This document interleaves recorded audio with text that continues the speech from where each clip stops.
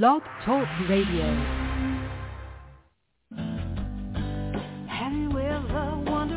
Welcome to MindShifters Radio with the Forgiveness Doctor, Dr. Michael Ryce. I'm Jeannie Ryce, your co-host. We also have co-hosts Dr. Tim Hayes and Michelle Pacheco. We will share with you the wisdom of the first century Aramaic internal process of forgiveness. We offer tools and support 5 days a week. We will support you in building a solid foundation within yourself to live in pure love, in Aramaic, Rachma. Michael is the author of the book, Why Is This Happening to Me Again? For more information about the forgiveness process, please visit www.whyagain.org. And now, welcome to the show, MindShifters Radio.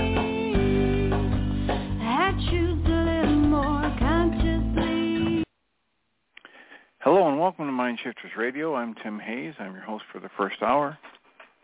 And today is Wednesday, May 10th, 2023. As always, we're grateful to everyone who chooses to join us here as we spend the next couple of hours teaching and supporting people in using some of the most powerful, effective, efficient, and accessible tools I've ever encountered. I say that because these tools are available absolutely free through the tireless efforts of Dr. Michael and Jeanie Ryce on the website at whyagain.org.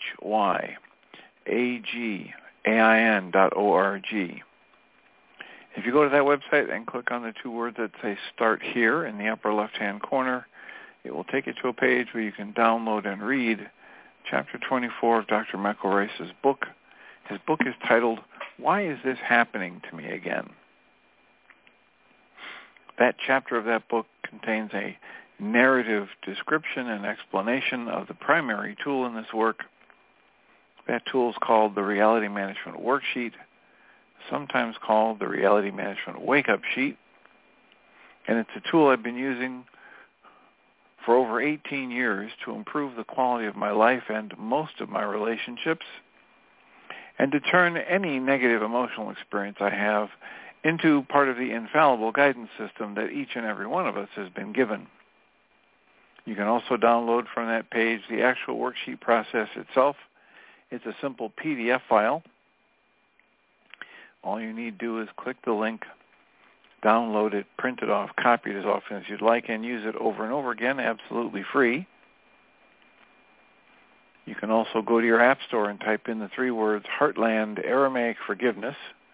And if you do that, before you're done typing the word forgiveness, you will see the glowing heart icon. If you choose to tap on that, it will let you download a completely free and private app that contains the Reality Management Worksheet. It contains an abbreviated version of that worksheet process. And it contains a copy of the Dragon Klingon game, which is a wonderful way to introduce these tools to even younger audiences. You can also see on that page a link to download a whole host of audio files of shows just like this one, where people have been stepped through that worksheet process. And if you choose to listen to those, they can serve as a powerful tutorial for you to help you get maximum benefit from these tools in the shortest amount of time possible. And we hope people do all of those things soon and often, primarily because it tends to improve the quality of people's lives the more they use these tools in their lives, and secondarily because it tends to prompt comments, questions, answers, and testimonials. And if you have any of those to share with us, please do so. Give us a call at 563-999-3581. And once you call that number, if you press 1 on your phone, it will put the little icon of a hand by your phone number. I will see that you have a comment or question and turn on the microphone and announce you by your area code. We appreciate when people do that because it makes it far easier for us to live into our intention with this work, which is to be of service. If you are listening in the archives or you just choose not to call in live, you can still submit a comment or a question or an answer or a testimonial through email. You can email me at tjh@mindshifters-academy.org. And you can email Jeanie at JEANIE at whyagain.org. That's WHYAGAIN.org.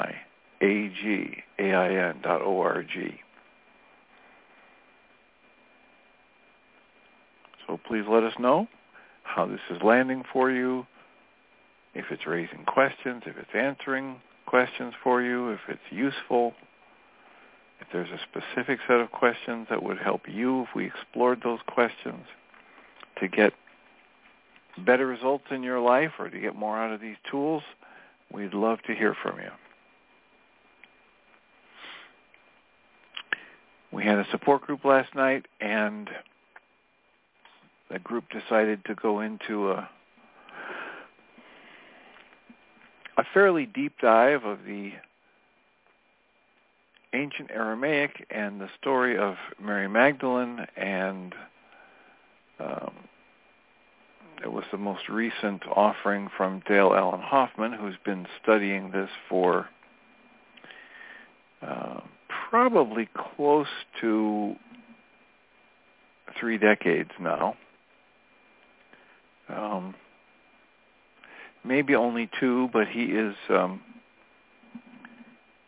thoroughly devoted to this set of issues, these languages, the spiritual teaching. And as Dr. Michael Ryce has done, Dale has made the commitment not to be an academic scholar in this area and leave it at that, but to use his scholarly efforts and his academic studies as a way to lead him to the practices that can improve his quality of life. So he is one of those people who, at various times in our history, would have been called a mystic or a seeker or a shaman.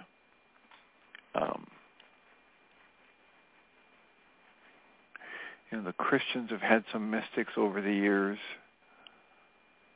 I think Anthony DeMello would fit that description. I think Guy Finley would. And by use of the term mystic, I simply mean somebody who is studying this work through the application of the work, applying these personal inquiries and or tools and techniques directly in their lives. J.M., Mark David Hammer, who is now goes by the name J.M., who channeled the Way of Mastery, he would certainly fit that description, in my opinion. These are people who, one of the things that Dale Allen Hoffman was saying last night is he refuses to nail his furniture to the floor. And by that he's referring to his beliefs, that he works to stay open and flowing. It reminds me of the line from the movie where God was played by the female singer. Isn't it ironic? Her name, it will come to me. And the angel, Michael the archangel in that movie, was telling people, listen, don't have beliefs. Beliefs are too hard to change. Beliefs cause all kinds of problems. Have an idea, right? Have all the ideas you want. But don't have a belief. A belief roots you to the ground and leaves you unmovable, and you're supposed to be moving. You're supposed to be growing and learning. You're supposed to be expanding in your creative capacity. Always. And the belief will only always and forever block me from learning and growing and expanding. Whereas an idea and a question is the path to growth and expansion.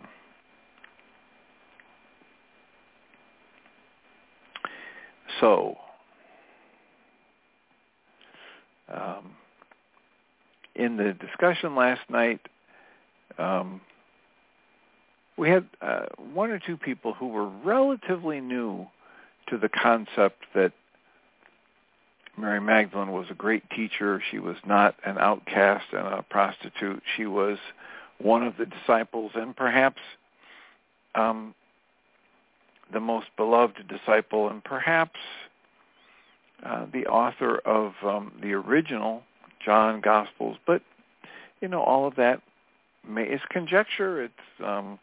It's possibilities, various probabilities, and yet the core of the message remains loving, it remains hopeful, it remains expansive, and it remains focused on each and every one of us doing our own personal work, stepping into our own power to choose only love, to extend only love, our own ability to grow in awareness of our own true nature. So, in that discussion, Dale was again talking about the series of books by Timothy Freak and Peter Gandy, and how unusual it is in books like that talk about these things from ancient history that some would call spiritual, to have so many references and footnotes and citations to the source material that, fully a third of the pages in most of their books is dedicated to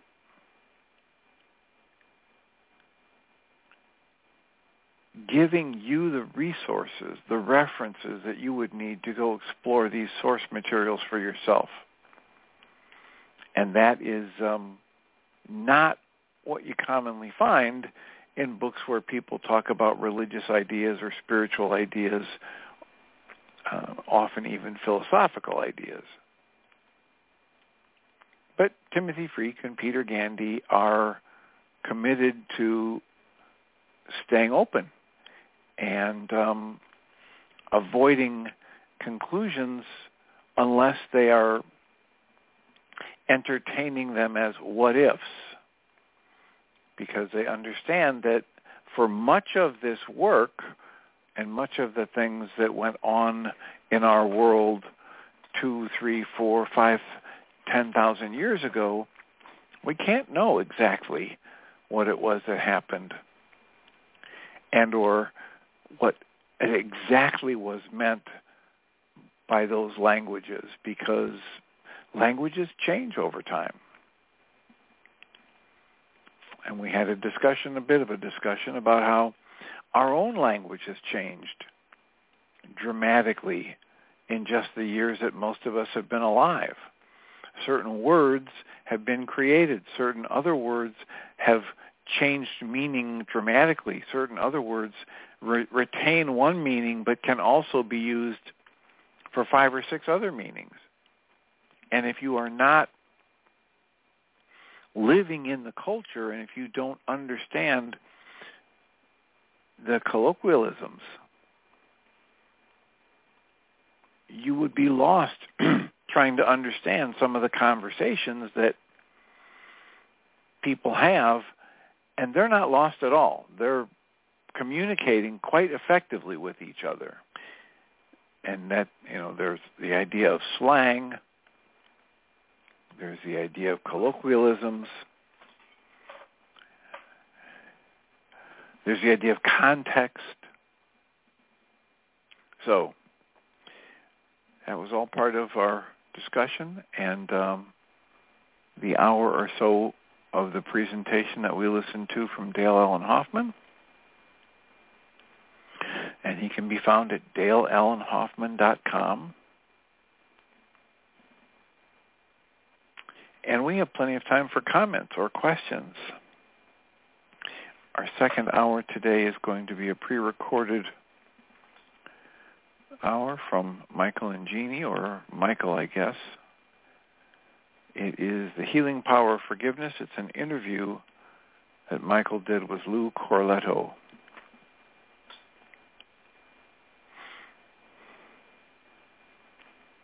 So, how can we support you today? What is on your mind?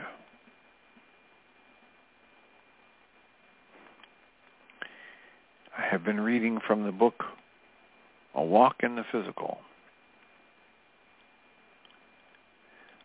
And we talked about the importance of awakening by releasing your beliefs. The article, the essay in this book is titled Awakening Through Freedom from Belief. Freedom from belief leads to awakening. That's essay number 60. We also read Choose Joy and Seeking Truth Beyond the Intellect.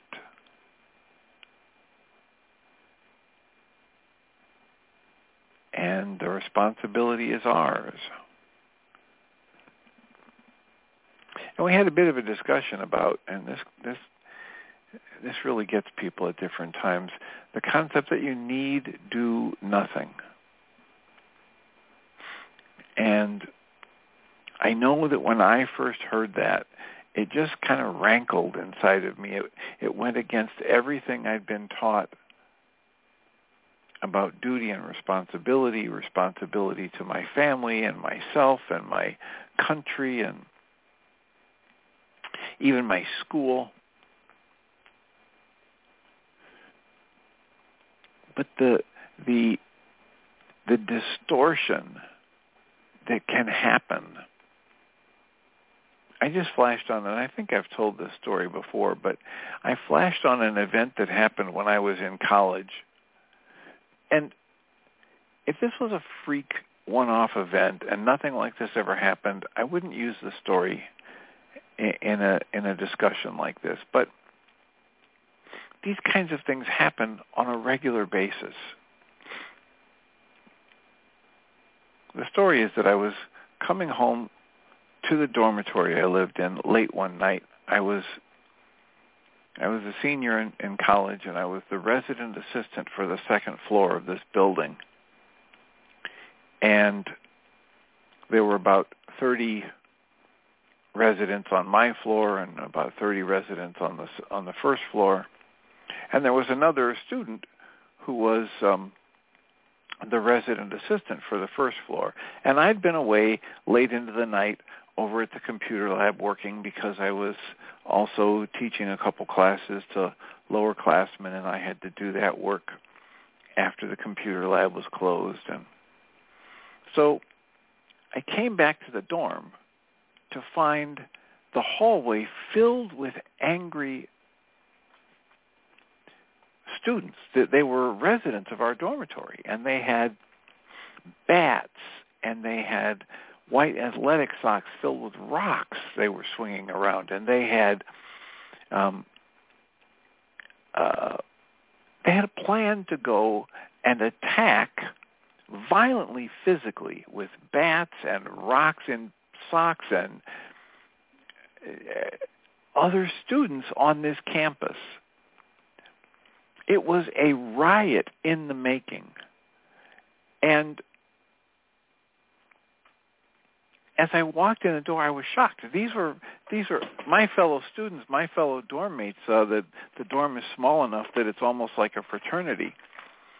And I knew most of these people were reasonable, gentle souls. And yet here they were, whipped up to a frothy foam, about to head out. It was, at the time I wouldn't have said anything other than, boy, it's lucky I was there. Now I would say, it was a divine intervention to have me come back to the dorm at that time. And I said, what's going on? And they said, John, or whatever his name was, for the first floor resident assistant, he's going to lead us, and we're going over to this other dorm, and we're going to, crack some skulls. And I just said, oh, really? Let me have a talk with John for a minute.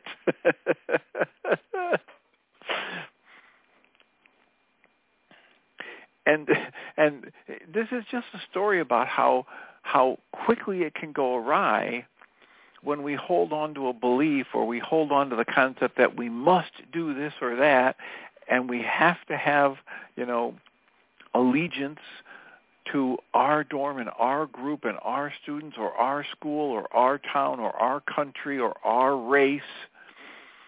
And it just goes off the rails so quickly when we lose focus of the higher priorities. And for me, for my entire life, one of the highest priorities has always been love, acceptance, gentleness, respect, compassion. Use whatever word you want.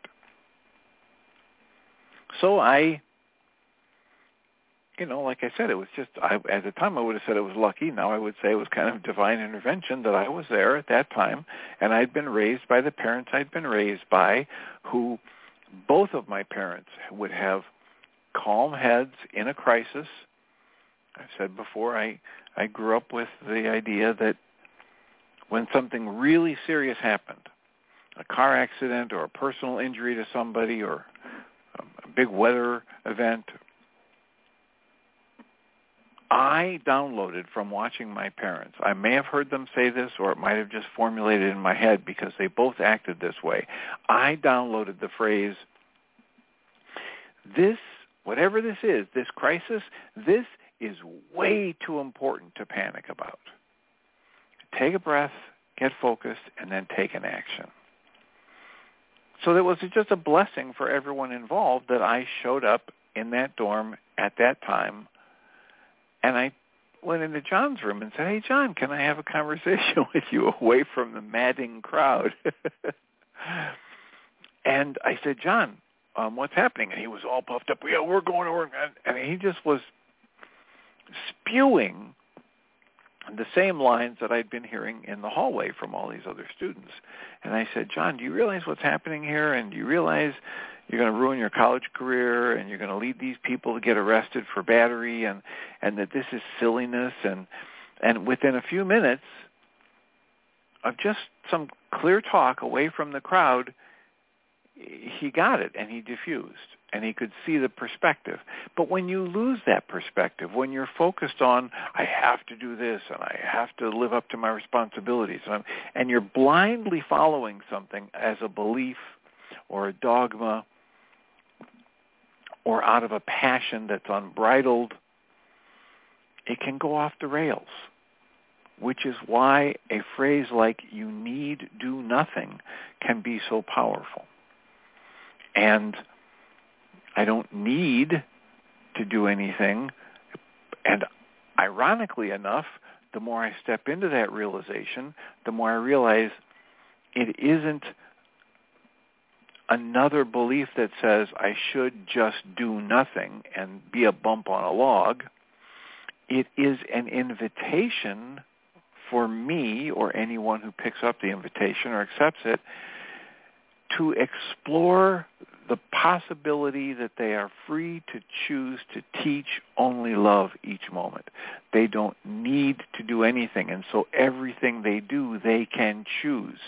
And they can choose for love. They can choose for peace. They can choose for healing. They can choose for compassion. They can choose for gratitude each new present moment. Awareness of this and application of that observation in one's life can move you along your path exponentially.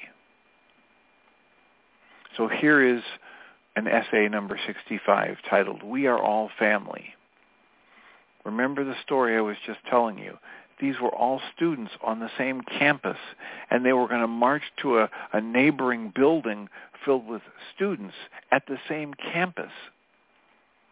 And they were going to do serious violence and destruction of property simply because somebody got offended, somebody took offense to something that was said or done earlier in the day.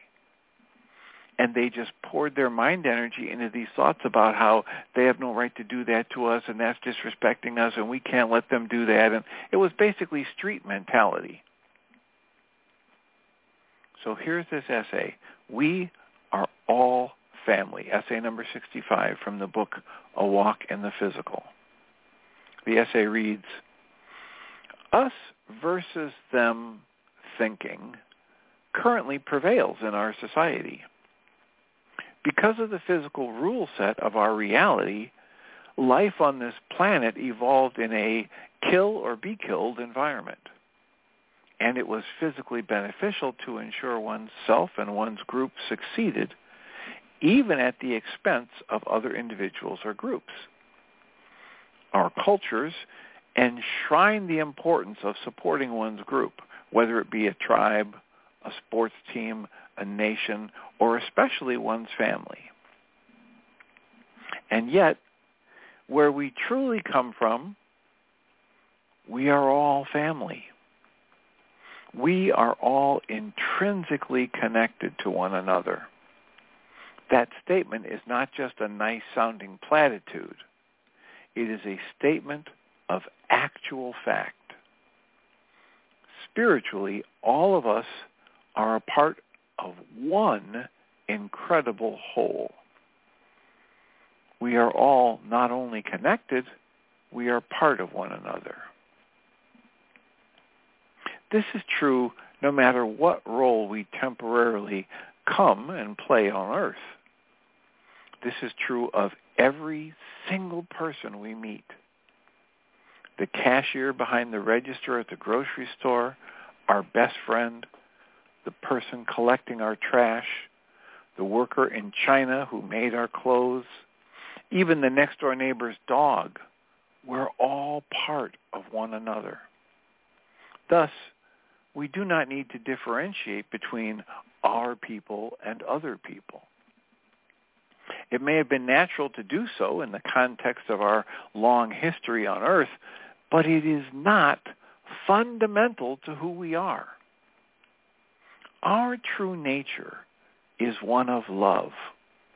In fact, we've come here to this place partly so that we can explore what that means and to learn how to truly love everyone more fully, even within a rich and challenging context.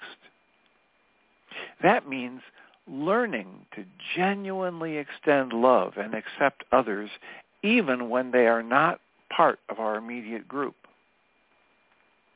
The next time you interact with someone who seems like a stranger to you, take a moment to be present with them and try to peer into what they really are. Can you drop all of your preconceptions, all of your identity labels, and truly see them? Can you sense that you are indeed connected to them? Can you feel the wonderfulness of their unique presence? If you look close enough, past all the ideas of your human mind, you may just sense their brightness, and it will speak to something in you too. For none of us are truly separate from one another. We are all family. And as I read that, I remember that in The Way of Mastery, as I was reading it last year in a very slow and deliberate way with commentary, I remember talking about how occasionally it would say, here's an exercise. And sometimes, to my eye and ear, there would be exercises kind of hidden in the text. And there's one exercise that directly speaks to the essay we just read. And it's the idea that you can take a breath and get centered in yourself before you interact with any other person. And you can recognize there is no such thing as a stranger. And that the person that you're about to interact with is your brother and sister, is connected to you deeply, truly, in any way that actually matters.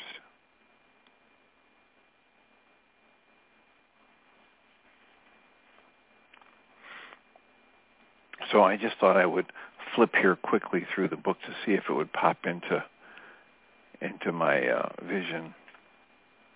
But it's at at the breath before interacting with anybody. So that message, I remember having discussions with people about this kill or be killed environment, and the book that Darwin wrote about the Origin of the Species is the title of the book, and how so many people came away from that saying, yes, the world has evolved with survival of the fittest, and how thoughts like that survival of the fittest is really the law upon which life is governed on this planet, is a lie. It's cherry-picking a few things in that book. But anybody who studies nature knows that while there is some of this, the biggest and the strongest, when they have a fight with somebody that's weaker, the biggest and the strongest survive. There's a little bit of that. And at the same time that's true, think about an ant colony. Think about a flock of birds. Think about a school of fish. Think about a herd of bison. Think about a pod of whales, and on and on and on. It is cooperation. It is collaboration that's the true strength of moving things forward on this planet. Think about the building of a skyscraper. No one person ever built a skyscraper. No one person ever built a city. These bridges are not built by single people. They are built through the cooperative effort of teams of people, and sometimes teams interacting with other teams.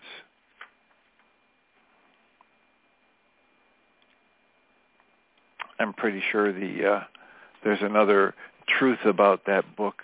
It's niggling at the back of my mind right now that the book is The Origin of the Species by Darwin. And there's another truth that's been cited multiple times about how many times the word love is cited in Darwin's book, or the concept of love. It's far more than you would imagine, because you don't hear about that. You don't hear about Darwin wrote about love as the power that moves everything, and that because you hear, oh yeah, Darwin, Origin of the Species, yeah, survival of the fittest, the dog eat dog, kill or be killed.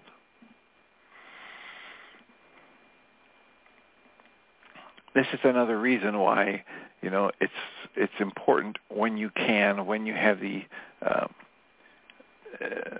desire or the passion to really know something, to try it out for yourself, and or to go to the source material as often as you can.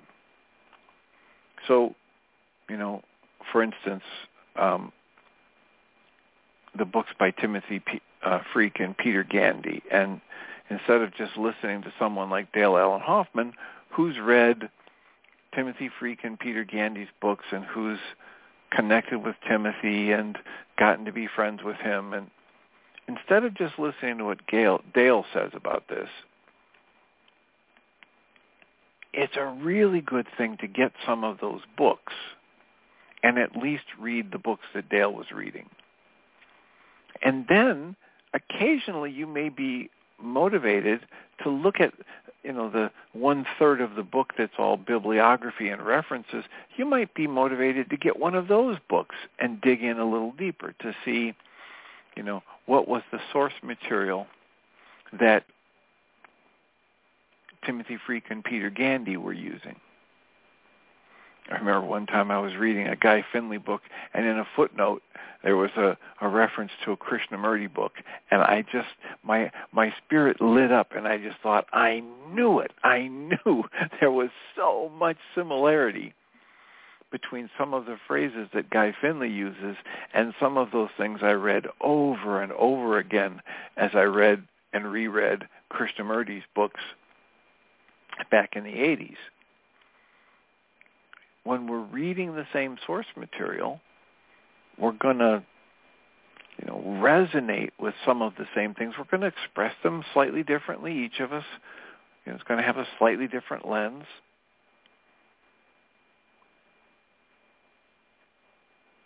But the idea is we are all family, and cooperation and collaboration is far more useful, far more productive, far more expansive of life than survival of the fittest, than my group above every other group. There was a very long and repetitive and not very well-written book, in my opinion, by a gentleman who's no longer with us, but the book is called Redemption. And yet in that book, the point that he made over and over again is just the point I'm making here. That cooperation and collaboration are far more useful and productive than the competition model. And he walked that walk. He created an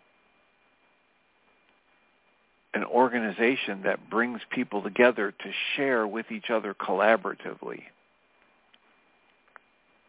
And as far as I know, that's still going. And they have meetings 4 or 5 times a year where they bring the leaders in various industries together to donate their time, to mentor people who are the bright minds who want to go into an industry, who want to learn collaboration and cooperation and building teams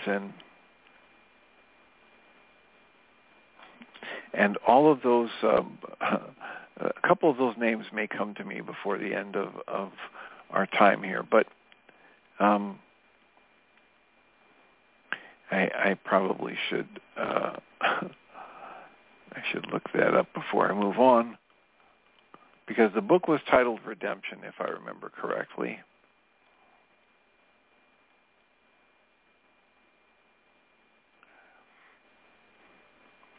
Yes, the book was titled Redemption, The Cooperation Solution, and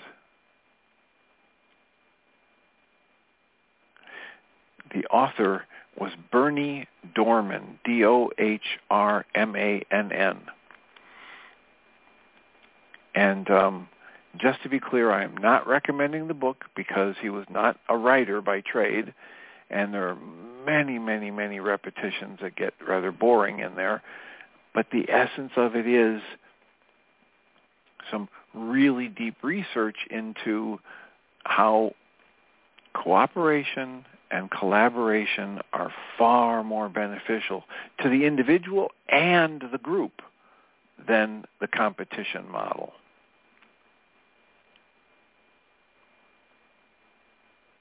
So we have time for a comment or a question. 20 minutes left. The Cooperation Revolution by Bernie Dorman. The title of the book is Redemption, and it was copywritten in 2012. And it might be CEO Space was the group that he founded and used to help walk the walk of collaboration and cooperation in business.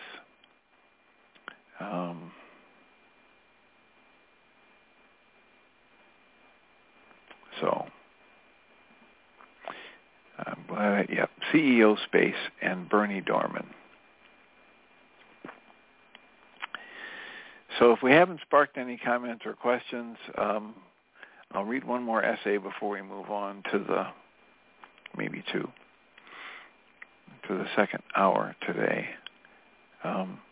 We Are All Family was the last essay, and this next essay is The Gift of Choosing to Be Human. Imagine for a moment that you're absolutely free and absolutely powerful. Imagine that nothing can limit you. Nothing is impossible. And nothing can thwart your every desire. Imagine you are everything. You and those who are a part of you are all that is. How would one in that kind of a state truly create and expand? If you were already everything and connected to everyone, how could you expand?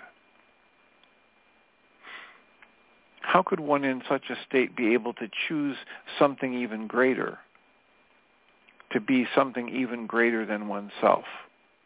If absolute freedom were already yours, how tantalizing would it be to have the choice to experience a true challenge? So that if you could fully, personally know unique contrast, deepen your experience, and in doing so, you could become even more. But how can you know experience if you are already living the experience of being one with everything and connected to everything? From that state of feeling one with everything, understanding you're part of everyone and they're a part of you, it would be quite a challenge to grow and expand. There's no contrast. There's no differences. So how exciting would it be to be able to experience a new level of limitation that you could once again see how well you could exert these incredible powers of choice that you possess? What would it be like to be so free that you could choose to be constrained? One way of thinking about this is to say this is what we really are, you and I and every other human. We really are limitless, absolutely free beings.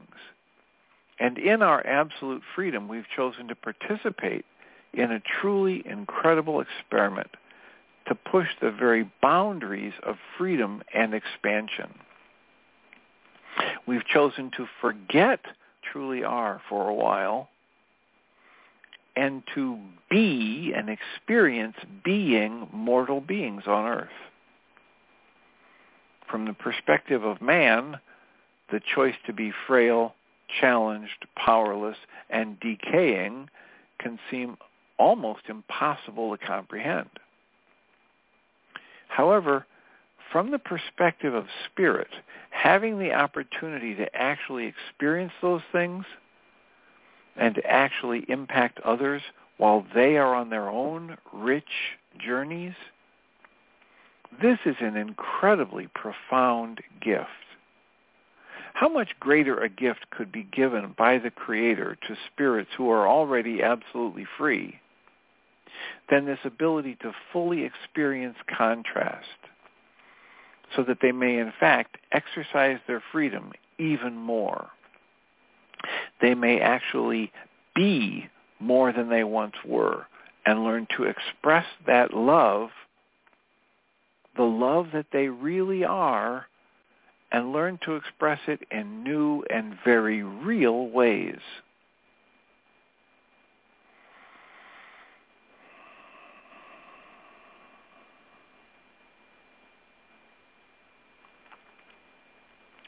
I don't know about you, but I never heard anything like this when I was growing up. I never had any thought experiments of this nature presented to me or that tripped through my brain on my own. The next essay is number 67. It's titled True Growth, and it reads, true personal growth is not done in the intellect. It is not done through action itself. True personal growth is a change in one's very being. While right ideas and actions do emerge from that, they are not growth in themselves. It is the quality of our intent that must grow, not the correctness of our ideas. Like dream settings, ideas and environments change. What is remains, and what remains and unchanging is us. This is that, Ganga Ji says, sit and just notice. Sit in your quiet, sit in your meditation, sit in your time of silence, and just notice everything that comes and goes. Everything that comes and goes in your thoughts, everything that comes and goes with the change in the temperature of the room, everything that comes and goes, the chair you're sitting on will eventually be gone, etc. Just notice everything that comes and goes. And as you exhaust observing everything that comes and goes, what you will be left with is that which never comes and goes, your true self. What remains is your true self. What remains is your consciousness, the consciousness that experiences all of the things that come and go. And it experiences the quality of its ability to make choices from love rather than fear. Too often, we believe that we are growing when our ideas change, or when we do certain things, or when circumstances change, when in fact what matters is when we change. The forms that we play with, whether they be ideas, sensations, objects, circumstances, beliefs, even bodies, the forms that we play with are temporary.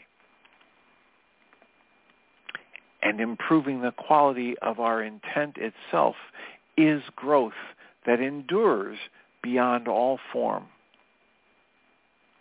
Thus, rather than finding new ideas or simply performing some specific actions, we must strive to actually be more loving. We must strive in every choice to accept personal responsibility, to face our fears, to allow ourselves to be open. They use the word vulnerable here. I use the word open, wide open. Stay in allowance. To notice the tendency to resist and shut down and breathe and open to the flow of life, and to put others before ourselves. If we truly pursue that every day, we will fulfill our purpose for being physical. And as you do that, the next essay is probably a good one to end with today. The next essay says, there's nothing you can truly do wrong.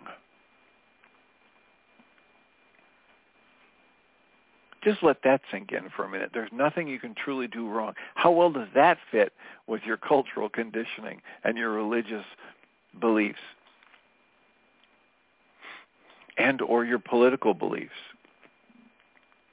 I remember reading the Gospels, a book about the scroll that they found that was the Gospel of Mary Magdalene. And it's pieces of this scroll. And they don't have the whole thing, and they don't know what they don't have. But here's what they do have. They have these three teachings that come very clearly. The other apostles, the other disciples said to Mary, teach us what Jesus is telling you in your private times. And so she said, okay.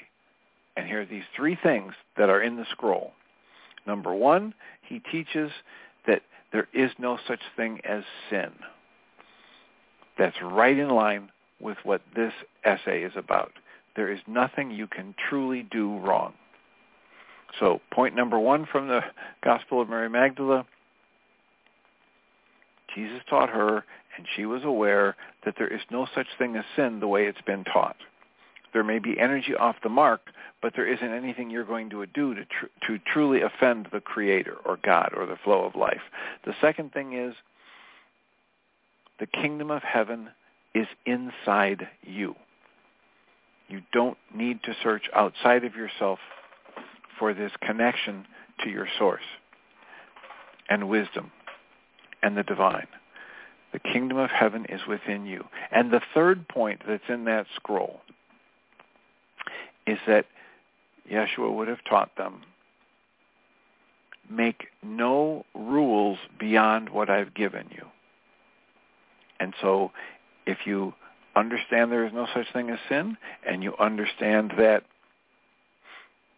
the kingdom of heaven is within you, you don't need to go searching outside of yourself, and that the primary person who had grown into this and was trying to share it with you said, don't make any other rules, it would be very, very difficult for you to create a church based on sin and repentance and looking to the outside authorities and having all of these rules about what you can and can't eat and do with your body, etc., and your money. So essay number 68, there is nothing you can truly do wrong. The essay reads, you exist, period. If you explore that existence sincerely enough, past all of your beliefs, you will become aware that your fundamental nature is pure, worthy, and good. You just are something that is unto itself and wondrous. You are the extension of love in form. You are the extension of the creative energy into form. The essay goes on and says, when you, as a conscious awareness, decided to come into this experience of limitation, it did not fundamentally change what you are. You committed to seemingly being bound to having the human experience. Meanwhile, then, within that experience, it was fully understood that you would make choices. It was known that you would have to make very difficult choices, and often those choices would be made under ignorance, fear, and even duress. It was known that you might act out of selfishness, and you might cause pain to others. Even now, then, everything you've ever done is understood. All that is, God, light, love, consciousness, the one mind, all that is fully understands everything. And so the reasons for your making imperfect choices are always fully understood. Does that mean you should be selfish and cause pain to others? No, of course not. It doesn't, not at all. You've come here to experientially grow so that in fact you can be more effectively loving, more selfless, more fearless, and more powerful for the good. You've come here to actually experientially learn not just how to perform loving actions, but how to be more loving within a rich, complex, challenging context. Selfish or fearful choices do not fulfill that purpose. They are not in alignment with your true nature, and they often lead to eventually having to experience certain other more challenging situations so as to grow past that selfishness and fear. And nevertheless, there is nothing you can truly do wrong. All of your choices, even the, quote, suboptimal, close quotes, choices, are understood completely for what they are. They are your fundamental nature expressing in form. It's you in an experiment to challenge yourself and grow. Your fundamental nature cannot be less than wondrous, no matter what may happen in this play of life. And Source, God, light, love, all that is, always, always loves, extends love, and completely accepts you with a profundity that is beyond imagining. In Neale Donald Walsh's Conversations with God, Neale is told this too. And then he responds by asking, if there is no punishment, then what prevents people from doing bad things to each other? And the response came, do you need punishment to not do bad things to each other? Perhaps many of us on earth do currently need to believe in consequences to prevent us from harming others. because that is where we actually are in our own development. It's a stage of development. And yet, when we are ready, it can be profoundly meaningful to relinquish the fear of judgment and to embrace the unimaginably deep and forgiving love that exists for us. Because when we know that love, we can act out of gratefulness. We can act out of true, deepest desire to do good, to extend that good, to extend that love, to extend our true nature, to be in the act of creation, which is extending and growing. And we do that out of grace rather than out of fear of punishment. We can drop guilt and shame and allow ourselves to shine bright. We can do that knowing that we are always completely loved and accepted no matter what. That will challenge some people's thoughts and beliefs. But that's where we'll leave it for today. We just have a few minutes left. And our second hour is going to be a recording, as I mentioned. Michael and Jeanie are unavailable to do live today. So the second hour will be about the healing power of forgiveness as discussed in an interview that Dr. Michael Ryce did with Lou Corletto. So I will remind us all that we come from love. We're made of the stuff we call love. We actually are love, and everything else is false. This is your second hour. Dr. Michael and Jeanie Ryce. So, ladies and gentlemen, I am blessed to have these two beautiful souls join me. We were just talking before we went live about the last time we saw each other in person. And at least my mind plays trick. It was like, it wasn't that long ago. It's always been a decade. 5 years maybe. Yeah, right. So time frames are all, it's all perception anyways. So when I reached out to, they responded instantly and said, yeah. So I'm grateful to have them here so they can unpack their wisdom to enlighten me. Yes, selfish. And as the listening audience, you get to play with us as well. Yeah. Wow. Michael and Jeanie, really, thank you for being here. And it's, I just can't believe it's been that long. And the physicality. Honored to be here, and excited, looking forward to see how our wisdom interacts, because we're here to learn too. So let's go for it. Right. So the fundamental part of your work is forgiveness, and let's start there. Okay. From the whole dimensional aspects of that. Like when I grew up, and as you encounter, and most of the people that when you first start working with, I'm gathering, still run that paradigm of when I go to forgive, it's outside. I'm forgiving something outside of me. Right. And so if you would, let's unpack that from the paradigm that most people run. I'm forgiving something outside of me, people, places, things, or events, to then eventually internal, and then to the next levels that you guys have masterfully unpacked from the Aramaic tradition. So, well, as you say that, several decades ago, I've been working with first century Aramaic forgiveness, a la the Aramaic language, directly from the teachings of Yeshua 2,000 years ago. And somebody came up with the name for me, the forgiveness doctrine.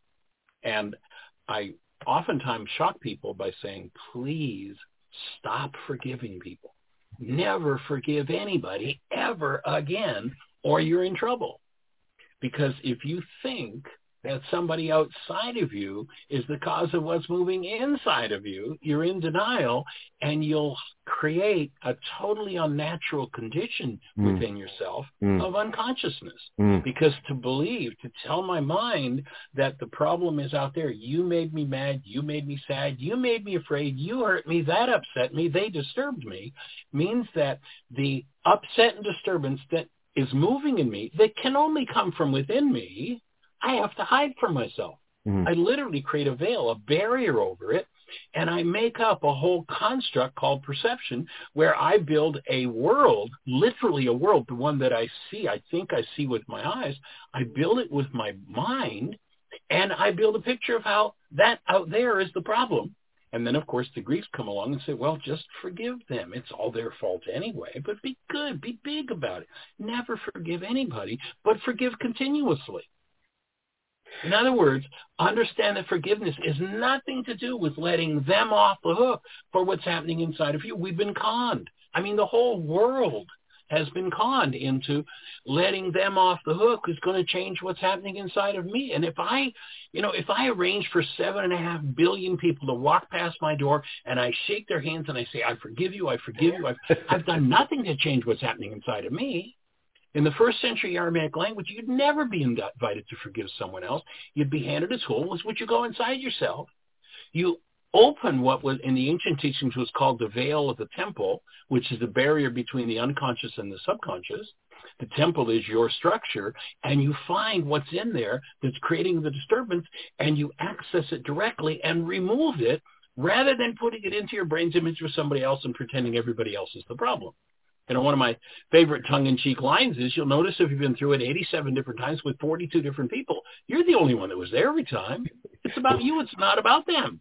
But we can create this hallucination called perception, where we literally see this hologram. The brain generates, the mind generates a hologram, a world that's so detailed. Gee, pictures on the wall and, shelves and lights.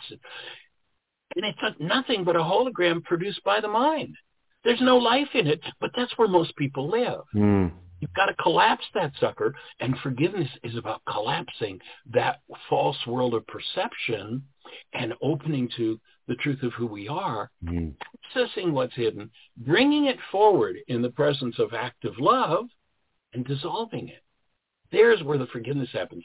When the root source, which oftentimes is multi-generational, of our pain and trauma are constructs that are based in pain, those constructs, when brought forward directly instead of projected into our constructs about others, when that content's brought forward directly in the presence of love, it dissolves. And there's where forgiveness happens.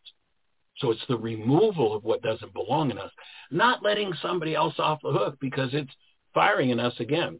I did listen to your introductory video the other day, and I kind of had to smile when, as you were describing, and I haven't been privy to what you've been doing to your body for the last few years, but it sounds like it's been pretty intense. And your question was, why is this happening to me again? And, I feel blessed the universe reserved that title for my book, that when I wrote it 30 years ago, when I started looking, nobody had written a book by that title, so it was mine. And, the fact that we're creators and create out of an unconscious part of ourselves is where the problem is. And forgiveness is about accessing the unconscious part through which we create over and over and over again the things we don't want to face, accessing them directly and removing them from the structure, thereby changing our creative process. Gene, does that fit? Is that any thoughts to add to that? So before Gene, I just wanted to share with the listening audience, I'm going to hit, so we're going to stop in this and come back for part 2 next time because, ladies and gentlemen, what Michael just laid out succinctly in 5 minutes, it's been a lifetime of work between these two beautiful people. What was just shared in a stream of consciousness, literally, please stop. Well, I won't project. I'll need to stop and re-listen to that because the refinement of the the wisdom that's laid out in that last 5 minutes, the depth and breadth of what's there, period. That alone is a massive game changer. So don't just listen over that and keep going. Listen over that, let it penetrate, and then listen again and feel where you feel it. And so again, sorry, Gene, for you to add the wisdom to that. I remember hearing years ago when I first met Michael, I remember hearing this one piece connected to this around forgiveness and relationship. Isn't it funny that the other people are the problem, then how come I'm the one with the pain? Yeah. Right? Sorry. So Gene, please expand, add, play, go somewhere else. No, it's fine. And Michael covered it very well in 5 minutes. It has been a process. We are still working on ourselves. When we present, this is how you do it. And everybody's like, well, how do you get there? How do you do that? And it's like, we still get triggered, and we still have to, do the forgiveness work, and we're still working on ourselves and moving forward and learning every day. So, it's just a process. And it's a lifetime process. Lifetime. Right. Yeah. Mastery is a process, not an event, right? Right. Yeah.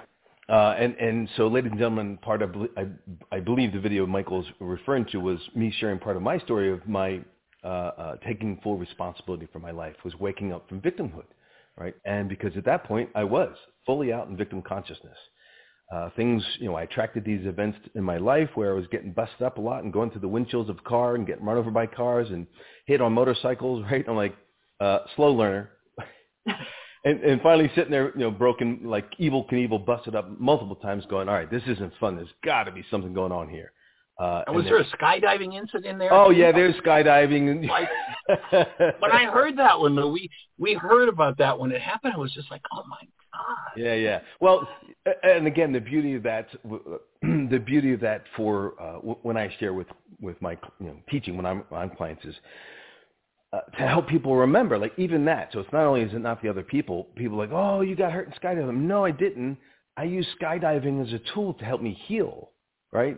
That was an act that I did break my spine, but it was only because I wasn't getting to that part to open up my heart and heal more. Because that's actually where I broke my spine, was right where my heart is. And it was that gift of going, hey, how about now? Do you have time now to lay down for 5.5 weeks so we can have a conversation, right? How about now? No, I don't have time for that. How about now? Well, we're going to arrange it for you. Yeah, I think the Creator gives us, taps on the shoulder and, hey, listen. And then eventually he might give us a 2x4 to get our attention. We did the same thing, when COVID came along and, we went through it hit the first of 2020 really hard here, first time, but for us, it was an opportunity for me to look at fear. And, to really work through that process. And I mean, the first time we got it, it was like 10 full days of really yuck, but it was an opportunity. And both of us came out the other side healthier and better.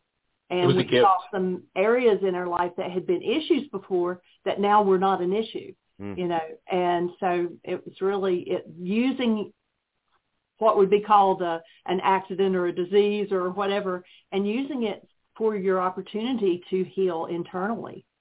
Powerful. Right.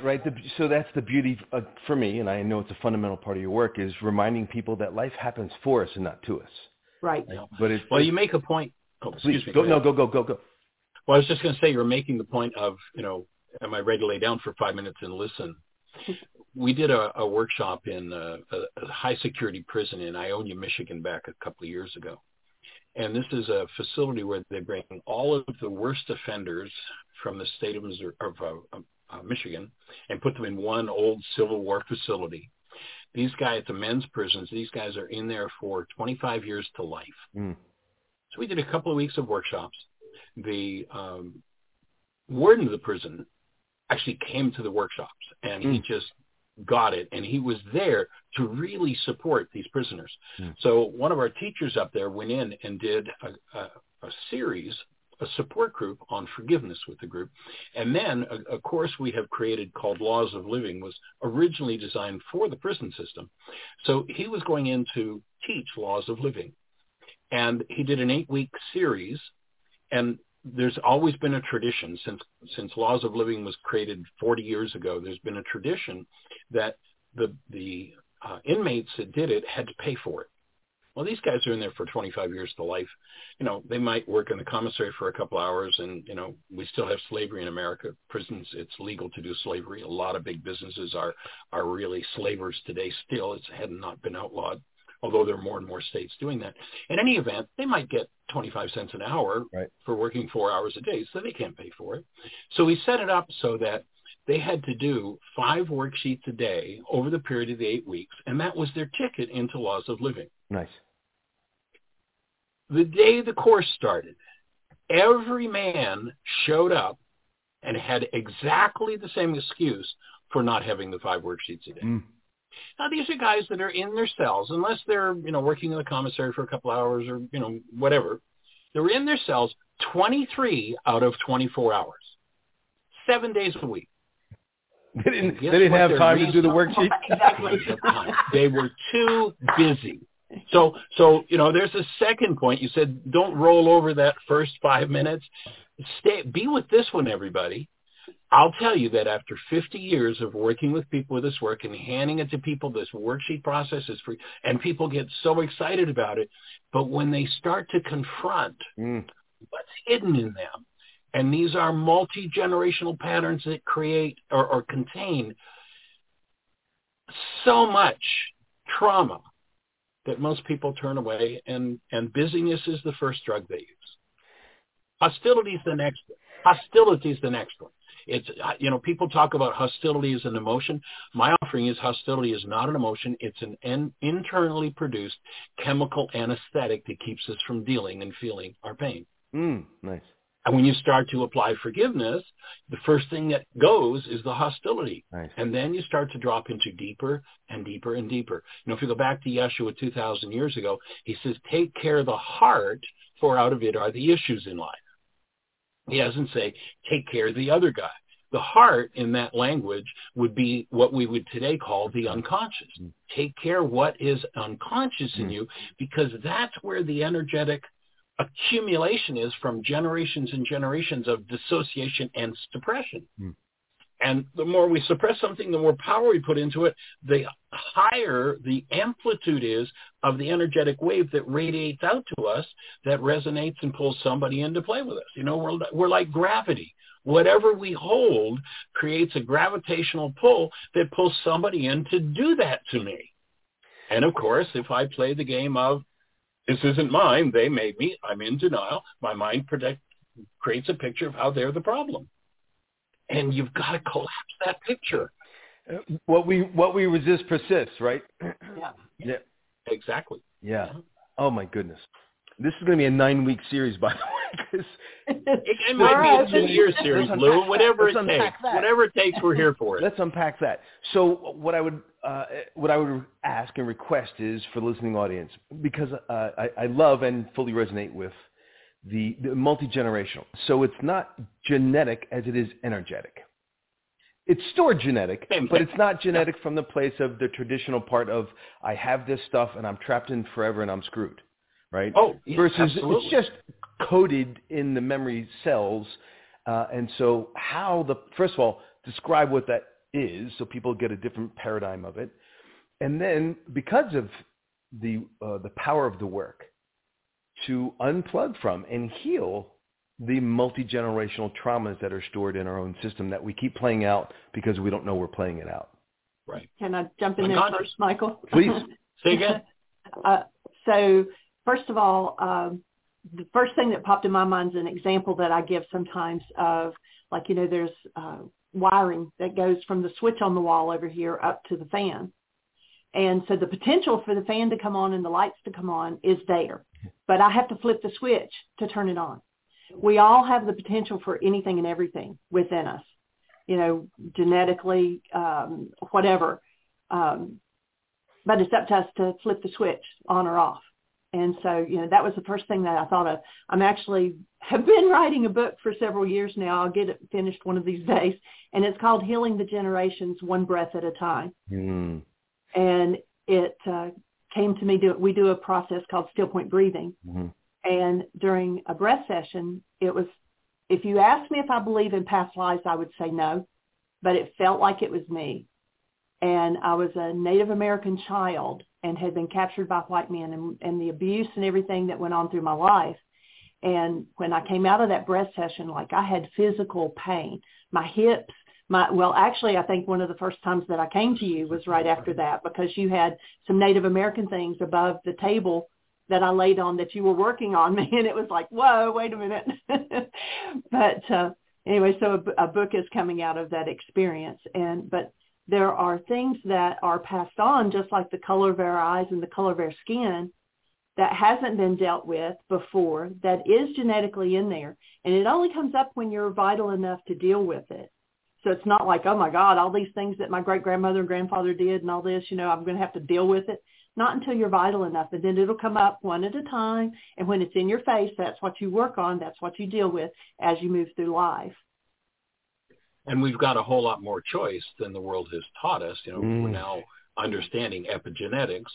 As Jeannie said, the light switch is there. And when we decide to, say, for instance, eat the SAD diet, standard American diet, put away a fifth of scotch, that is an environmental signal that flips a switch that brings into play things of a disintegrative nature. One of the foundations of my work comes out of Einstein's mouth, and here's what he says. On such things as matter, we have been all wrong. What we have heretofore called matter is energy, whose vibrations have been so lowered as to be perceptible to the senses. There is no matter. As you say, Lou, we live in an energetic world, not a material world. And literally, as an energy system, every experience that each of us goes through enters us as an energy and is stored holographically, my take is, in every cell in the structure, including the sperm and the egg. So when a child is conceived, they literally have all of the energetic patterns of both of their parents. And those energies are there as potentials, and there's certain behaviors that if we engage in them, throw the switch for the drama and trauma life to be lived out. And there are other behaviors that throw the switch for aliveness and joy and creativity, and the human life that we're designed for comes through. And we have choices about that. And the challenge is, to me, that the behaviors that throw the switch for destruction in the human form make a lot of money in the world. So they get promoted. I mean, this year, we got a new year going. 3.3 million people in the world are going to die because of alcohol. 3.3 million people. That's a big money business. And most people have a special cabinet in their homes where they keep a fluid designed for celebration. When their favorite people and their family and their friends come over, they reserve the fluids in that cabinet to serve them so everybody will have fun. And the epigenetic switch is thrown for, the teenager died from alcohol poisoning after that party. The fights that broke out when people went into a stupor because the inhibitors in their brain were shut off by alcohol. But it's promoted as and approved by the whole culture because there's a lot of money in it. But it's a tragedy that it's even presented in our world as an option. It's a tragedy. And so to start to understand those switches and the power we have to make choices to bring forward those genetic propensities or to bring forward something else, and to me, removing the energetic patterns, genetically and otherwise, that are based in hostility and fear, make a space in this form for human life to show up. And hate and fear and rage and guilt are all corrupt datas that inhibit human life. Human life, now many people say, well, Michael, what is human life? Well, have you ever held a newborn? Have you ever held a newborn, Lou? Many times, sir. So go back to one of those times, if you would, and hold, this is a question Jeannie usually asks in the workshop. Go back and hold that newborn for a second again and tap into the essence of the newborn. What word would you use to describe, and I'll invite everybody who listens to this podcast, what word do you use to describe that newborn's essence? Love and pure potential. Yeah. So that's a question Jeannie and I have asked of tens of thousands of people all over the globe in every culture that we've been in, which is many over the years. Everybody's answer is always the same. It's always some variation on the theme of love. For me, that documents that we are love. That's it. That's the essence of the human being. But we have this generational body-mind unit that's bought into thought disorders based in insanity, messages that come from what we identify as a power person that we tend to buy into, and we literally generate a whole self out of that misinformation that we think we are. This is a self, if you go back to Yeshua 2,000 years ago, he says, in order for you to live, you've got to die. Mm. And that doesn't mean, go put a bullet in your head. It means that the false self, based in corrupt data, anything to do with hostility and fear, blocks the ability to incarnate in this world, in our form, as the created essence of love that we are. We live in a culture. We all came in exactly the same way, every one of us. And our culture has refined the skill of slapping that out of us, that experience, and then sending us out the door with a message that says, go find somebody to love you. Go find somebody to love. And we start a totally, completely false search, thinking that it's something we're going to find out there, when what we need to do is collapse all of the lies of our power person, all of the messages based in hostility and fear that the world has given us, all the addictions that keep us locked in that place, and face and remove what has been building generationally in our structures for thousands of years. Mm. And by removing those corrupt energetic patterns, anything based in hostility or fear, you know that your mind is generating a construct that's false. Removing those things creates a space where active present love enters form and expresses in the world. What a beautiful, thank you. What a masterful job this institutionalized process has done to deviate sentient beings from their true path and continue living into a distorted lie that causes pain and suffering, right? It's incredible. Absolutely it's satanic. Incredible. It is. Now, let's, before we buy into the Greek idea, like the Greek idea of forgiveness is totally off base, it's the same about Satan. In Aramaic, Satan is a very important concept to understand.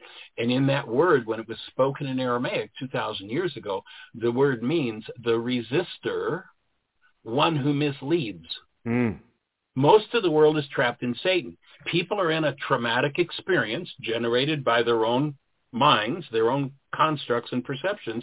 And you say, well, gee, I've known you for 30 years and I've watched you go through that again and again. Did you ever think that maybe that's yours? And what do? Oh, no, wait a minute, wait. And then, so they're in resistance to the truth. And then they got a whole story to tell you about it's caused by them. It's about somebody else.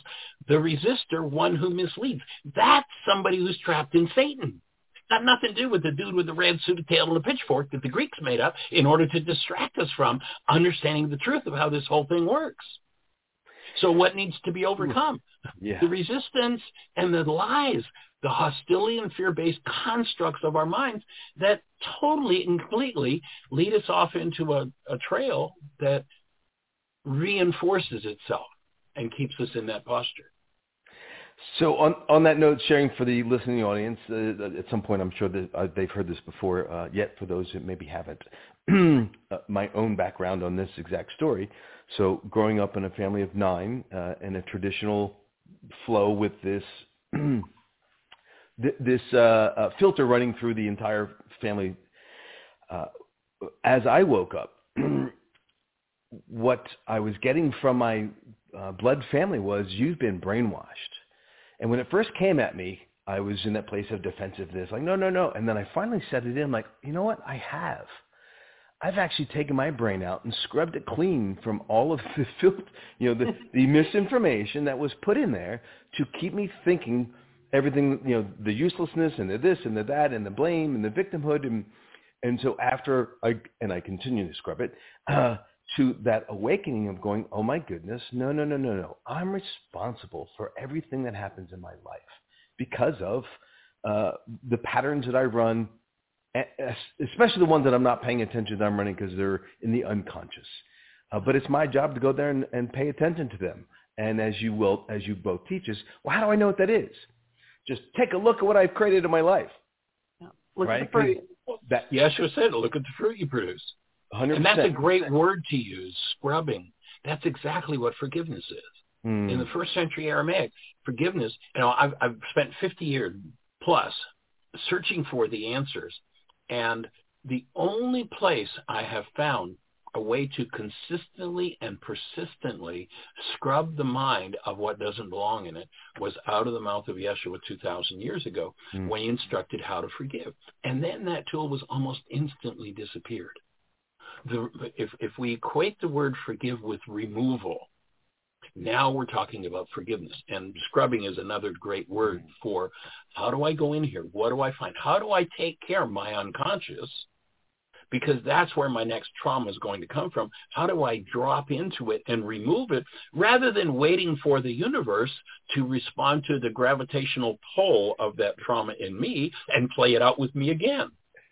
I can directly, through choice, go inside myself, find that, and remove it, be done with it. And that creative process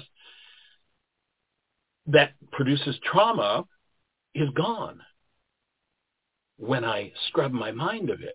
As long as it's there, it's all going to show up in this construct. You know, we live in a world, another con of the world is that I open my eyes and I see what's going on out there. Now, the biggest lie that's ever been told, well, maybe not the biggest, but one of the biggest, is that you can see something through your eyes. Energetic. You know, my background's electronics with a side study in physics. And speaking in terms of physics, the eye is a literal antenna that brings light energy in. You can't see out through an antenna. You can't pull the wires off the back of your TV and look and see what's happening in the neighborhood through the antenna on the roof. That's silly. And you can no more see out through your eyes than fly in the air. Information comes in. It's a one-way valve. The information that comes in resonates content, genetically and otherwise, and then the mind produces literally a construct called the world you see. We've been tricked into believing that what we see through our eyes, and we don't. We see it with our brain. But that's reality, Michael. Everything I see, I can prove That's exactly what it is. It's reality, and it's a replacement for actuality. Everybody lives in their own reality, totally, completely, 100%. There's an interesting quote. You know, this is something we've been teaching for years. There's an interesting quote that comes from the CIA on this topic. They did research on, and I'm just looking at my phone right now to find the quote. They did research on, they've got a book you can download on their website. We actually copied it to ours because they kept moving the link, called The Study of Human Intelligence. And there's a chapter in it on perception. And here's the conclusion after spending who knows how many millions of dollars. Here's the conclusion that the CIA came to. You can download this from their site or from ours. Perception is demonstrably an active rather than a passive process. It constructs rather than records reality. Perception is a process of inference in which people construct their own version of reality on the basis of information provided by the five senses. So every person, you know, there's some Harvard research that says in the time frame where 10,000 brain cells are firing, there are 10,000 measurable units of electrical activity going on. The max amount of data that goes into the construct of the mind is 9 bits. We see 9 bits out of 10,000 brain cells firing. And it's been estimated that in that same time frame, the actuality contains perhaps 20 trillion bits of information. It's interesting. Our granddaughter is 4, and she took a great interest in anatomy and physiology when she was just under 3. She would sit and watch. I actually had a set of anatomy cards that I showed her one day. Jeannie and I showed her. And she sat with those cards. This was just before she turned 3, for over an hour going through them, asking questions about everything about the body. And now, and since then, she'll sit 45 minutes at a crack and do it 2 or 3 of them in a row, watching anatomy and physiology videos. So we got her a skeleton. We call him Mr. Skinny. You can take the muscles off and all the organs out. She loves to play with it, and she loves to do Play-Doh copies of the body parts. She can tell you where the pancreas is and where the adrenals go and, you know, what the diaphragm is. She's 4. She can tell you all that. So she likes to use Play-Doh to make the parts. So a few weeks ago, a couple months ago, she's making some body parts. She says, Papa, I want to watch that body video. So we turn on the TV and we get the video she wants to watch. And it's a cartoon outline of a human form and all the organs in it. And the organs kind of fall out on the ground in order of size. And then each organ sings what it does, what its part is. So the eyes come up and they sing, I am your eyes, I am your eyes, I see the world around you. Harriet looks at me and says, Papa, they don't understand, do they? We see with our brain, not with our eyes. At 4, she got that. And I'd never said that to her. Now, the first year of her life, our radio show's 5 days a week, and it happened to be at her nap time. So I would be laying down doing the radio show with her on my shoulder, sound asleep, and doing the radio show through my headset. That was how I did my radio show for the first year of her life, or maybe a little better than a year. But she just came up with that totally on her own. We see with our brain, not with our eyes. And that's exactly what neuroscience is telling us. It's been proven. There's no question about it. And then, of course, the CIA to say it, that's pretty profound that they're actually expose the truth to the world. Well, there's the beauty of that, right? So listening to the audience, that piece there where here's the CIA, right? This is an agency of the U.S. government, spends our tax dollars to prove, indeed, this higher level of this truth. Yet where is that then turned around and shared with the general population to support them, to understand? No, right? Anybody can download it for free from their site, though. Yeah. It is there. That's why I wrote it down. I will definitely be doing that. Yeah, it's actually the quote and the link to it is in the article I just sent you to attach to this video. I'll just put it in the show notes, and everybody will have access to it. Yeah. There's also a TED Talk with a gentleman named Anil Seth, ANILSETH, and in the article that the brain hallucinates our reality, that we make it up. So we literally create a whole world. Detailed, and again, to recognize that what our eyes show us is a hologram, and we think it's life, and we tend to base our lives on it. That's what the culture teaches us. And the truth is, there's no life in the hologram. All it is a hologram generated out of the past. And when you realize that that's not meant to direct your life, then you start to remove what's in it, and the hologram changes. And so I was just sharing, sorry for the interruption, so for the listening audience is, so not only are we not seeing what's out there, right? We don't see the way the world is. We see the way we are. And that's distorted with all the other components that come with us. So my past experiences, my perception of those past experiences, the meaning that I gave those experiences, which, right, and it's all yet because it seems, there's the trick. It seems real, therefore that's how the world is. But it's not. It's just how I am, or it's just how you are, right? And that's, if you're new to that process, that's a little unnerving to go, what? Because now it starts to pull away the fabric of how we were conditioned to, quote unquote, see the world, show up in the world, be with the world, and interact with the world. But what we're offering right now is freedom, right? Is to unplug from that conditioning and start to see clearly, maybe for the first time, or at least again. So on something Michael shared earlier on, I just want to, because some people, whatever, they do or don't. Some people, when they hear me share and they're going, I have a little conspiracy, I'm like, hold on a second, time out. It's just follow the money, right? So I share this little thing so they can get it, which is, what's the number one money-making industry in the world, right? And they'll say something. I'm like, no, it's actually arms sale. Right, like war, right? So tanks, arms, pharmaceuticals. Right, you guys know this. So how does that industry survive, right? Peacetime or wartime? Of course, wartime. That's how the industry works, right? So same thing. What's the next one? So pharmaceuticals. Well, how does that industry happen with healthy society or quote unquote a sick society?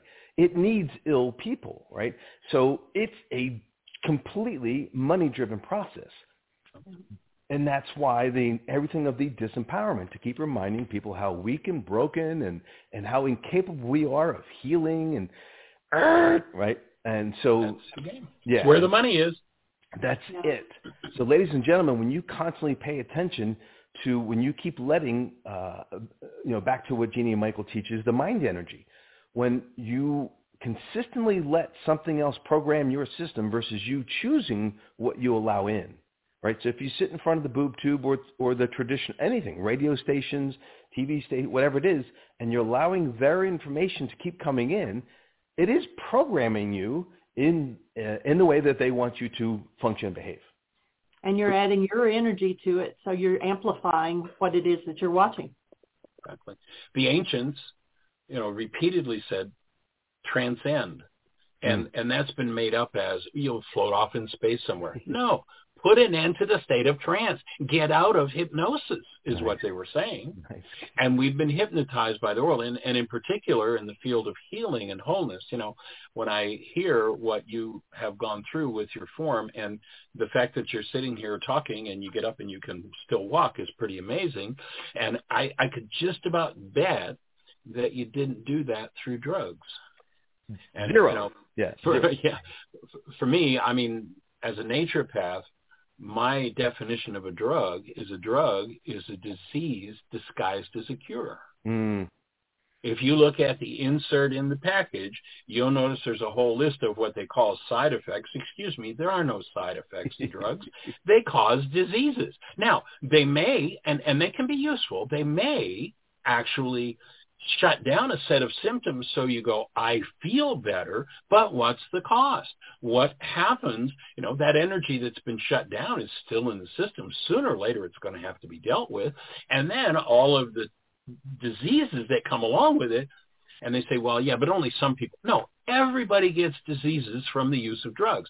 Some people are more profoundly visible than others, but everybody is affected by the energetic patterns that they bring into their structures. And so, again, not saying there isn't a place for that, but when we lay drugs, let me back up a second. Drugs are basically treatment. If we do just treatment, then we can feel better, but there's no healing in treatment. What we need to do is lay healing alongside of treatment if we need treatment. And ultimately, I think we have to become our own healthcare providers to know where to go for the support for the energetic healing that we need. And the core of every disease is there's an energy in the system is destroying the system. Forgiveness is about addressing, accessing, and removing those energetic patterns. For me, that's why they called Yeshua the great physician. He knew the core tool and presented it. And almost instantly when it showed up, it was disappeared, and it became a Greek idea of letting other people off the hook because my mind is generating this. If Yeshua sat in most places today where they ostensibly talk about his work, he'd say, that's all Greek to me. And we need to wake up from it. Physician, heal thyself. Ladies and gentlemen, again, part of the the motivation from to keep us disempowered and ignorant, as Michael was just sharing and Jeannie was just sharing, even the power of the use of words, right? It's so profound. And again, unfortunately, they're masters of the process in marketing, and in marketing any form or fashion, from finances to politics to education to religion and definitely to quote unquote healthcare. That simple place of, well, it's a side effect. And Michael just said there's no such thing. Open up a physics book. There's no law of cause, effect, and side effect. There's absolutely no law in the universe. There's cause and effect, period. So if you ingest something, and it was meant to turn your hair purple, but your liver fell out, oh, well, that was a side effect. No, that's a direct effect. It might be an undesired effect, but it's a direct effect. However, playing with the words, then we start to believe, oh, no, it was just a side effect. And as long as we keep allowing these types of mental distortions, then we keep trapped in the story. Yeah. And you go back to Yeshua, reinforcing what you just said, and he talks about words, and he says the power of life and death is in our words. Words are literally frequencies. I mean, what we do with this voice box is a vibration, as Einstein said. vibrations so low as to be perceptible to the senses, this thing introduces frequencies into this form that become integrated into this form. And they're of two qualities. One of them is integrated, will build the system up. One is disintegrated, will tear the system down. Hostility and fear are always disintegrative energies. Now, the ego tries to make up stories about, well, yeah, but, my rage helps me take action. So, well, okay, your rage helps you take action, but what do you suppose would happen if you're taking that action out of a connected space of love? Would it perhaps be 10,000 times more powerful? I mean, I've got a dump truck coming. We're getting a dump truck that's going to come in and unload some soil here. I can go unload it with a teaspoon. And 2 years from now, I'll have the dump truck unloaded. I mean, I can do that. And that would be like saying I use hostility to make me take action, where we're designed to function out of the active presence of love, and our words are key in that whole process. That makes me think of, I use an example. I do workshops with women mostly, but one of the examples I always use is I was raised on a farm part of the time, and back then my grandfather used horses to pull the plow, and they put blinders on them. And that was so that it would follow direction and go straight and do a straight row. If it didn't have those blinders, then it could see the, filly over here or the hay over there or whatever, and it would do its own thing. And I said, it's hostility and fear is like those blinders on the horse. We just, it keeps us just going straight ahead and doing what we're told to do to go, where we're supposed to go and all this. And we don't see the potential outside of us. And the answer to every question that we ever have is there. I mean, we have 360-degree vision, but we've got these blinders on so we don't see it. And the answer to our so-called problem might be right beside of us. And we can't see it because we've got the hostility and fear going and keeping us from seeing the whole truth. Great point, Sweetie. That's it, exactly. Yeah, right. So that beautiful, I've heard it in so many different, the parable story, whatever. So some mean people had discovered the source of true potential for humanity. And you're right, there was 3 of them. They said, hey, we got to hide these from these people because if they get this, we're going to be out of business. And the first one says, okay, I know, we're going to hide it on top of the highest mountain. Right? And you're like, no, that's a good idea. But eventually they're going to learn how to climb up there and they're going to find it and we're going to be out of business. And the other one says, we'll take it to the deepest part of the sea. Right? And they're like, no. So they're going to invent a submarine and they'll eventually find it. We're going to be out of business. We got to put it someplace they'll never, ever look and they'll never find it. So they thought and they thought and they thought. And then the third one goes, just put it right inside of them. They'll never look there. Right? Yeah. And right, how true that is.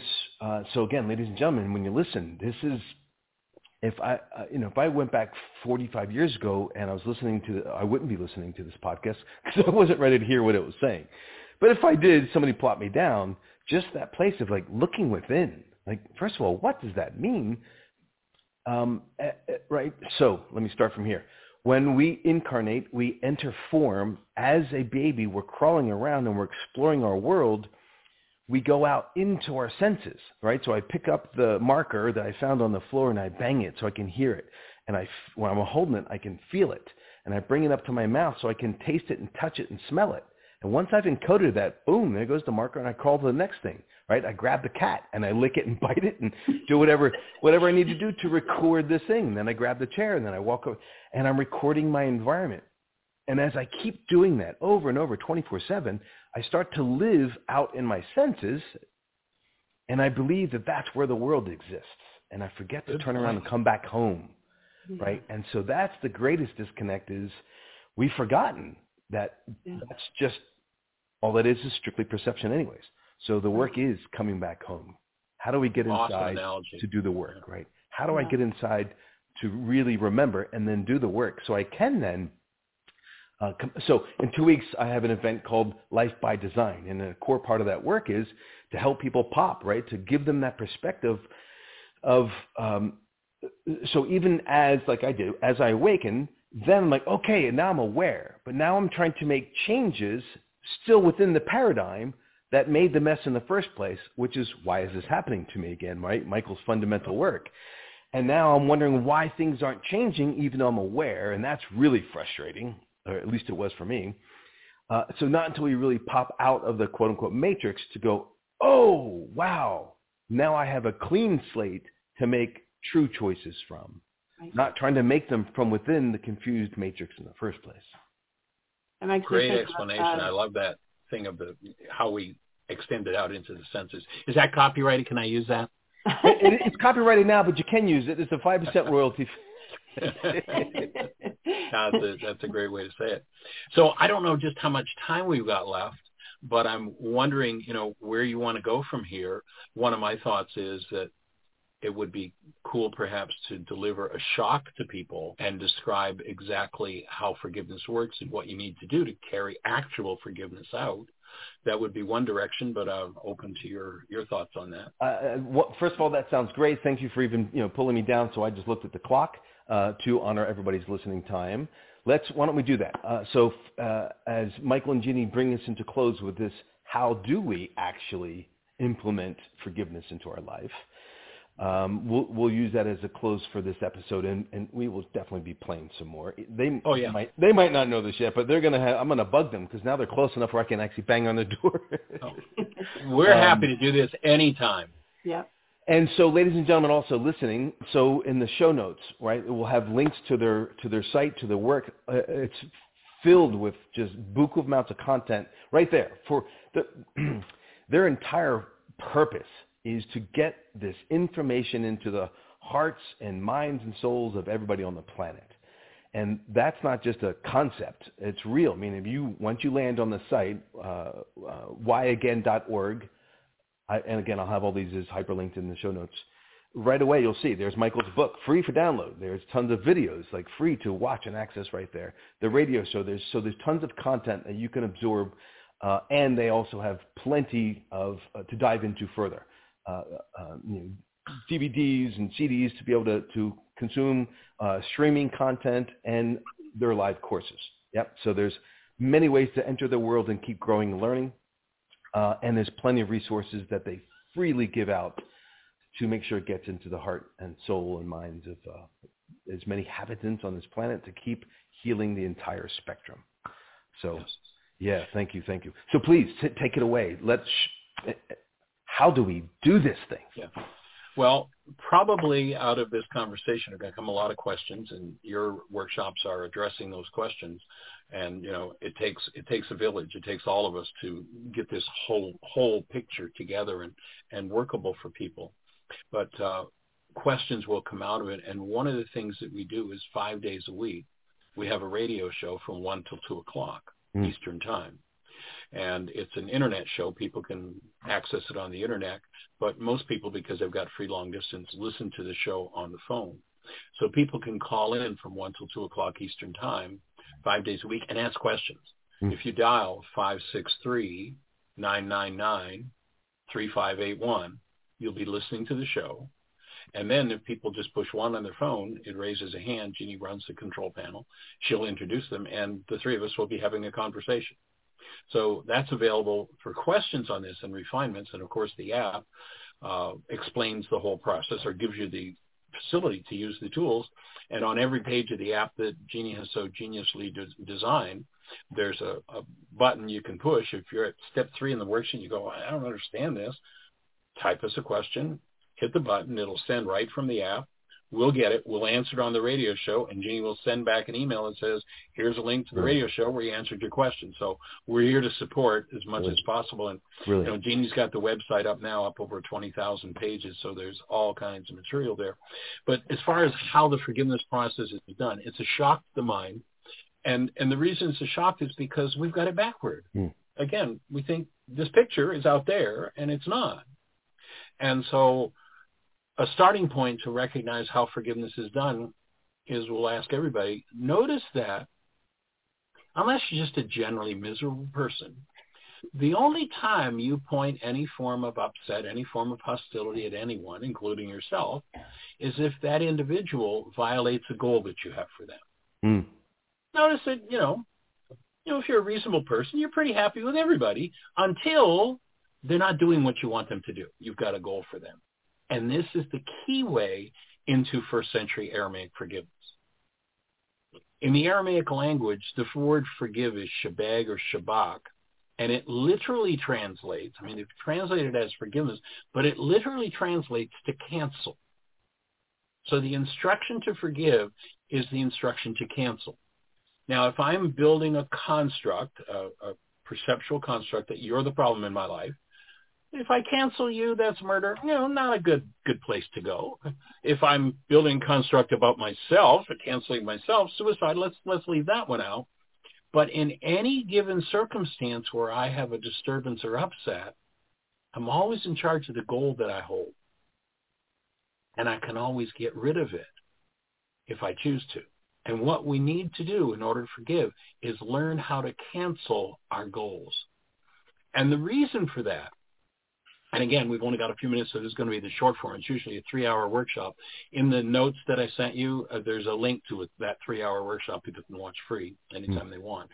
So this Harvard research we talked about, 10,000 brain cells are firing there, 10,000 measurable units of electrical activity going off in the brain, and perception is constructed out of 9 bits of data. Now, obviously, if that's true, and its research has been around for over a half a century, and it's the most quoted research in psychological history. It's pretty solid. And when you realize that your perception is constructed out of 9 bits of information, something must have selected which 9 bits of information it was going to use out of the 10,000 firing or the 20 trillion potentially available. The selector, the driver for the process of perception is your goals. Whenever one has pained perception, pain moving in their mind or their awareness, they also have pain and trauma energy moving in their physiology. You can't separate them. I have a coin here. If you look on one side of the coin, you'll see there's an Indian head. You look on the other side of the coin and there's a buffalo. Now we look at the coin and we say, well, there's a head and a tail. Is there really a head and a tail, or is that just perception? Can I take the head off of that coin and leave just the tail? No, I can't. It is one singular event seen from 2 different perspectives, but it's one event. This body-mind nervous system is exactly the same. It's one event. We think there's a mind, and the church was involved and science was involved in doing this back the 1600s. They separated it out like they're 2 different things. But the mind is like looking at the Indian on the coin. That's one perspective of this singular event, and the body is a perspective of that singular event. But they're one and the same, and you can't separate them. What you do in your mind also happens in your body. And so if perception is pained, tissue is in a disease state. And what needs to happen is that dis-ease energy, that disintegrative energy, needs to be removed. To be removed, it has to be accessed directly. If I have an old trauma that I've been through 87 different times with 42 different people, that means I've had a goal, somebody's violated, that old trauma has come up, and I've made my perception of them out of that trauma, and I say, they're the problem in my life. Pain, the trauma, is going on in my physiology. What I need to do is to be able to collapse that perception. And by collapsing and cleaning up perception, we improve the quality of perception. Poor quality perception is any perception based in any form of hostility or fear. Accurate perception is always based and fueled by active present love. And so if we're in poor quality perception, we're in pain. That means we're in a physical, in the realm where we believe in physical, that means we're in a physical disease. I need to get rid of or collapse that construct in my mind. How do I do it? Well, there's only one place I found the technology. It was put forward 2,000 years ago by this man named Yesha, and he said you have to shebag. You have to cancel the goal that drives that process. And when you cancel the goal, that construct that represents your pained physiology as some sort of emotional trauma or mental pain, that construct collapses. When it collapses in on itself, and it creates an opening into the unconscious. Now, Carl Jung says that ultimately what we need to do is to make the unconscious conscious. Mm. How do we do that? Every time your structure is presenting pained constructs, if you look at the goal you're holding for your object of attention, self or others, and you cancel it, that construct collapses.